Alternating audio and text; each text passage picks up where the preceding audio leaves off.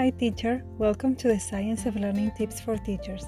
My name is Shanina. I am a classroom teacher, PhD student, and author of the book Brain-Friendly Teacher, How to Create Lasting Learning Through Classroom Design and Instruction. Today's short and sweet episode is about instructional strategies that calm your students' brains. And if you heard the last episodes, I used a gym analogy. So if you didn't listen that analogy, you can go back a few episodes, you will see why I use it. Our muscles need to rest after strengthening them. The same needs to happen with our students' cognition strengthening. We need to provide the time and space for our students to calm their brains so they can rest from the cognitive workout. When we do this, we give our students the opportunity to experience something even more important than resting, and that is consolidation of what they just learned.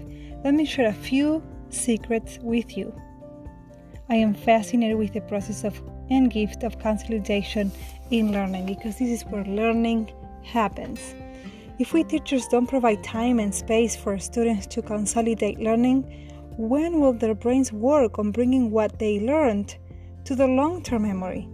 When our students rest, sleep, or just have a downtime, their brains start organizing and bringing what they just learned to a place where that information can be retrieved. Again, amazing. We need to calm our students' brains before asking them to go to the next round of engaging, energizing, and focusing activities. Before we ask them to learn something else or engage in another cognitive task, resting needs to happen. Otherwise, they will go through cognitive overload and they will just turn off. And this is by Hench and Sorgren, 2021. When the brain is no longer actively engaged in learning, the information can be rapidly processed and consolidated. When you then sit down and relax, the brain rapidly repeats the neural sequence that was built up while walking and eventually sends it to the cerebral cortex for final consolidation. So, if there is no rest time, if there are not a few minutes for break, this will not happen. So it has to happen, not only to rest your students' brains, but in order to get them ready to learn even more. The following strategies can be used at the end of the day or a lesson, so students can have time to reset in order to be able to engage and focus again for the next class or lesson.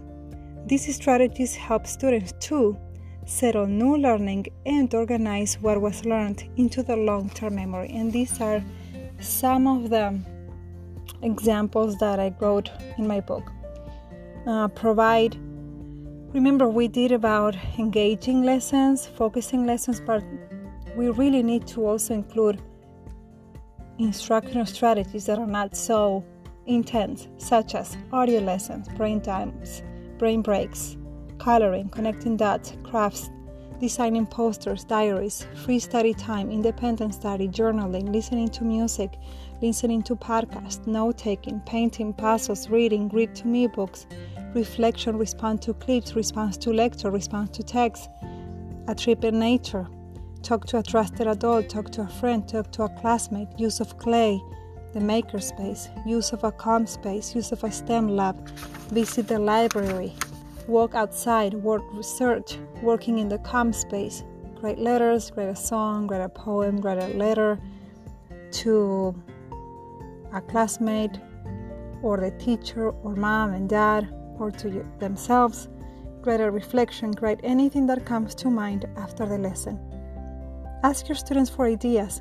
The way each student can calm their minds may be different than their classmates. Some might prefer to listen to music, while others will prefer to enjoy silence or even daydream. Do your best to accommodate those students who really need to rest before going on to the next class, activity, or task. If you like this episode, you will love my book because it is full of practical tips to create lasting learning through classroom design and instruction. Check out the book link in the show notes. This is all for now. Talk to you soon.